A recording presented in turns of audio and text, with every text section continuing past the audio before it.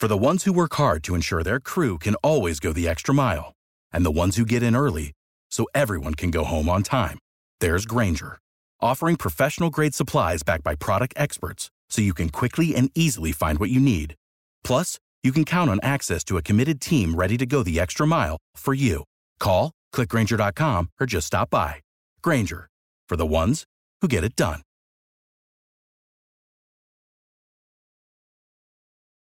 The Bill Haston podcast and all other Tulsa World podcasts can be heard at tulsaworld.com and accessed also on Apple Podcasts, Google Podcasts, Spotify, iTunes, and on other platforms. Podcasting has become increasingly important for us over the last couple of years, and our people are the information authorities in this market, and they've all done a great job of mastering the art of podcasting. There's no question that we are the information authorities in this city. If any of these TV stations attempted to replicate what we do in any edition of the Tulsa World, they would need several hours for a newscast. We know that's not going to happen. They've got to make sure that they're finished at the bottom of the hour so that Wheel of Fortune can start on time. So here it is, almost midnight on Wednesday, and I got to admit I am a little wobbly as I record this because only a little bit ago the Texas Rangers defeated Arizona in Game 5 of the World Series. The Rangers had a late flurry of offense after having been no-hit through, was it 6 innings or into the 6th inning? I think they'd been they hadn't had a base hit yet. So the Rangers have a late flurry of offense, win 5-0.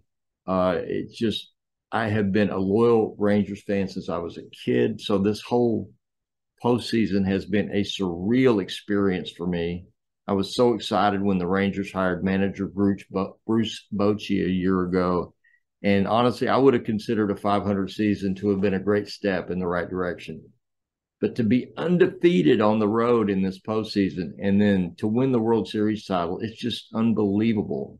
I guess I should get started on this podcast before I spend about $1,000 on championship shirts and hats and pennants and a license plate frame.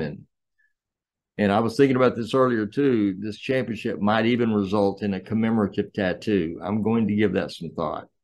Anyway, let's get on to the business at hand, which is an incredible football weekend. Dallas plays at Philly on Sunday afternoon.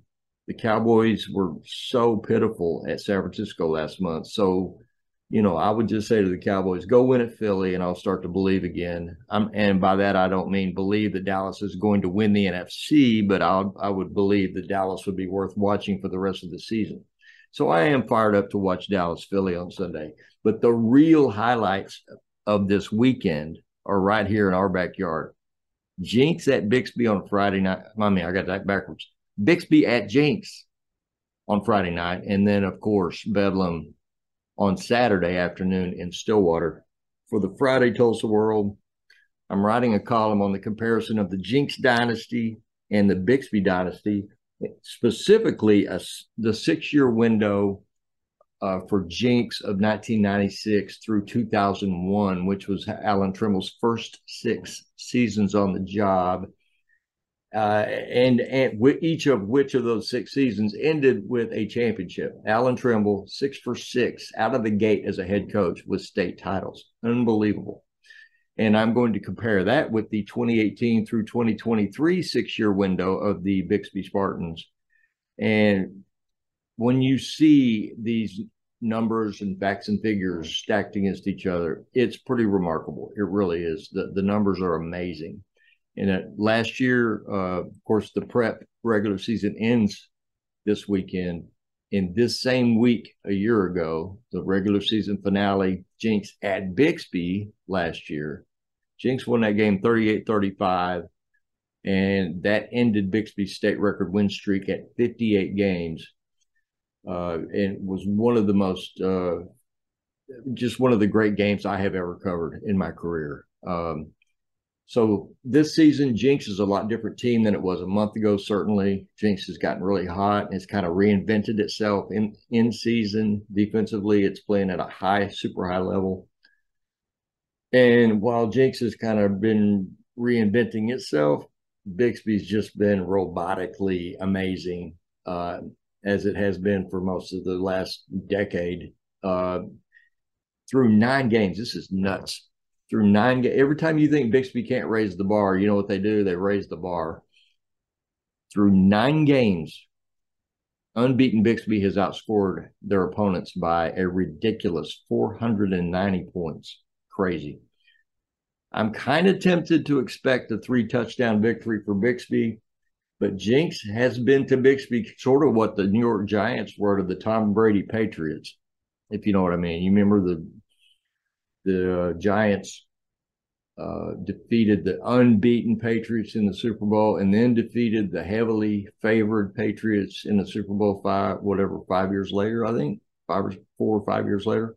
And so it should be another great game on Friday at legendary Allen Trimble Stadium. And then, of course, on Saturday, there's Bedlam at Boone Pickens Stadium, 2:30 kickoff on ABC. And with OU moving to the SEC next year, there will not be another Bedlam football game for several years or possibly for many years, which makes me sick because I hate to see the end of such a beautiful football rivalry.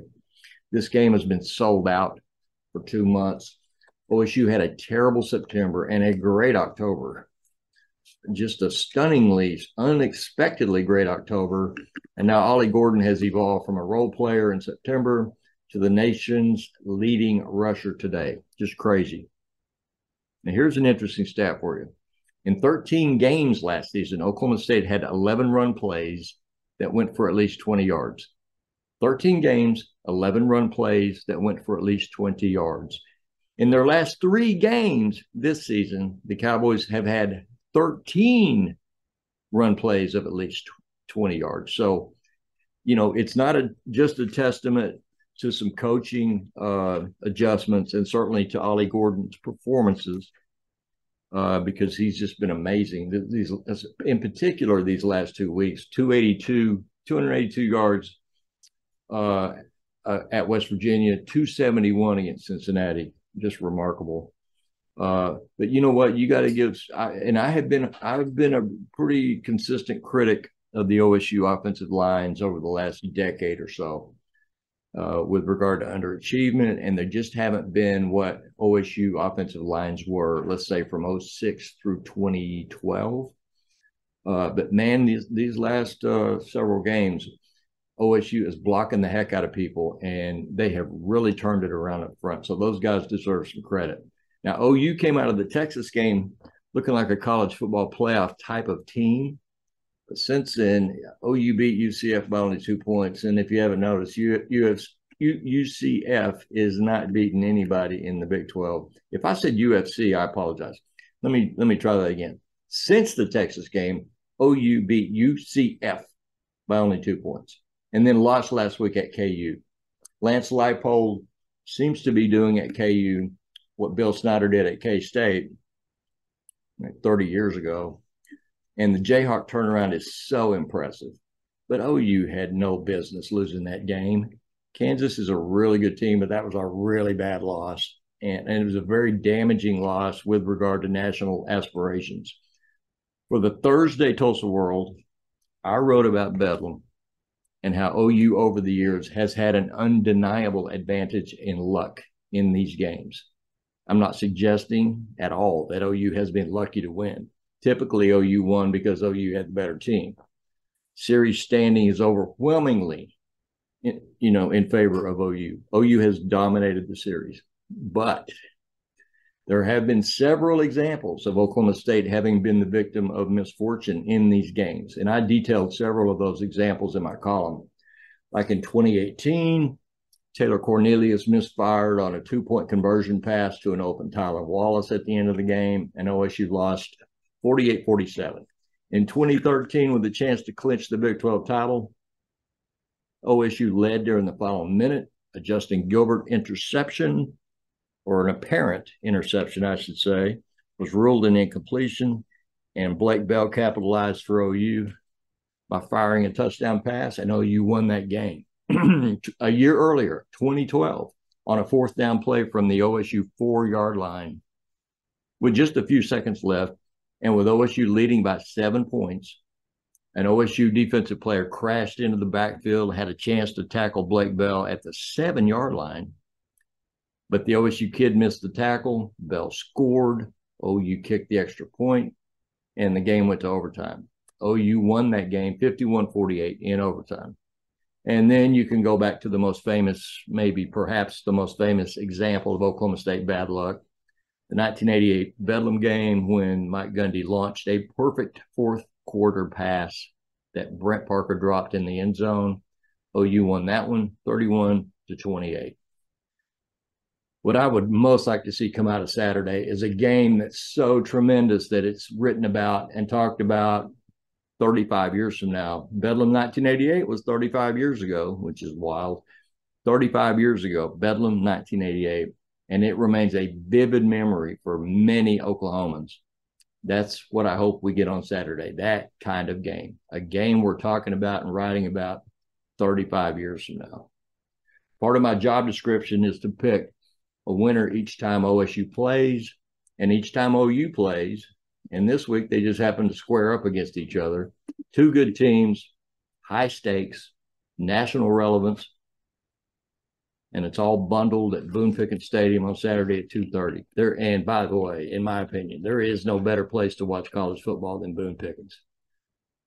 There are still OSU haters who cling to that tired old poke choke nonsense, but that narrative has been dead for a long time. These have been, for the most part, over the last 25 years or so, there have been some blowouts, no question. But there have been a lot of really, really competitive, close, dramatic, and extremely memorable football games in this Bedlam series. And like I said, I'm expected to make a pick, and I have made a pick, and it is Oklahoma. My pick is Oklahoma 38-34 on Saturday. That's the pick. And the deciding factor, absolutely for me, is OU's advantage on luck over the years in this series. For a long, long time, the Sooners have been really good at winning, and they just find a way, and I expect that they'll find a way again this weekend. Thank you for listening. Congratulations to the mighty Texas Rangers, and I hope everyone has a sensational football weekend. Although I suppose it's impossible for everyone to have a great football weekend. Somebody has to lose in these big games. But by Monday, I hope we're all talking about another Bixby-Jenks classic and another Bedlam classic. See you next week. Thank you. Without the ones like you, who work tirelessly to keep things running, everything would suddenly stop. Hospitals, factories, schools, and power plants, they all depend on you. No matter the weather, emergency, or time of day, you're the ones who get it done. At Grainger, we're here for you with professional-grade industrial supplies. Count on real-time product availability and fast delivery. Call, click Grainger.com, or just stop by. Grainger, for the ones who get it done. If you only have a 401k, you're not getting the most for retirement. Wait, what? Add a Robinhood IRA on top, then they'll boost it by 3%. You can do that? And if you transfer in any retirement account, you get 3% on top of that. Is there a limit to the match? No limit. Robinhood Gold gets you the biggest contribution match of any IRA on the market. Sign up for Robinhood Gold at Robinhood.com/boost by April 30th. Subscription fees apply. Investing involves risk. 3% match requires gold for 1 year from first match. Must keep IRA for 5 years. Match on transfers subject to additional terms and conditions. Robinhood Financial LLC, member SIPC.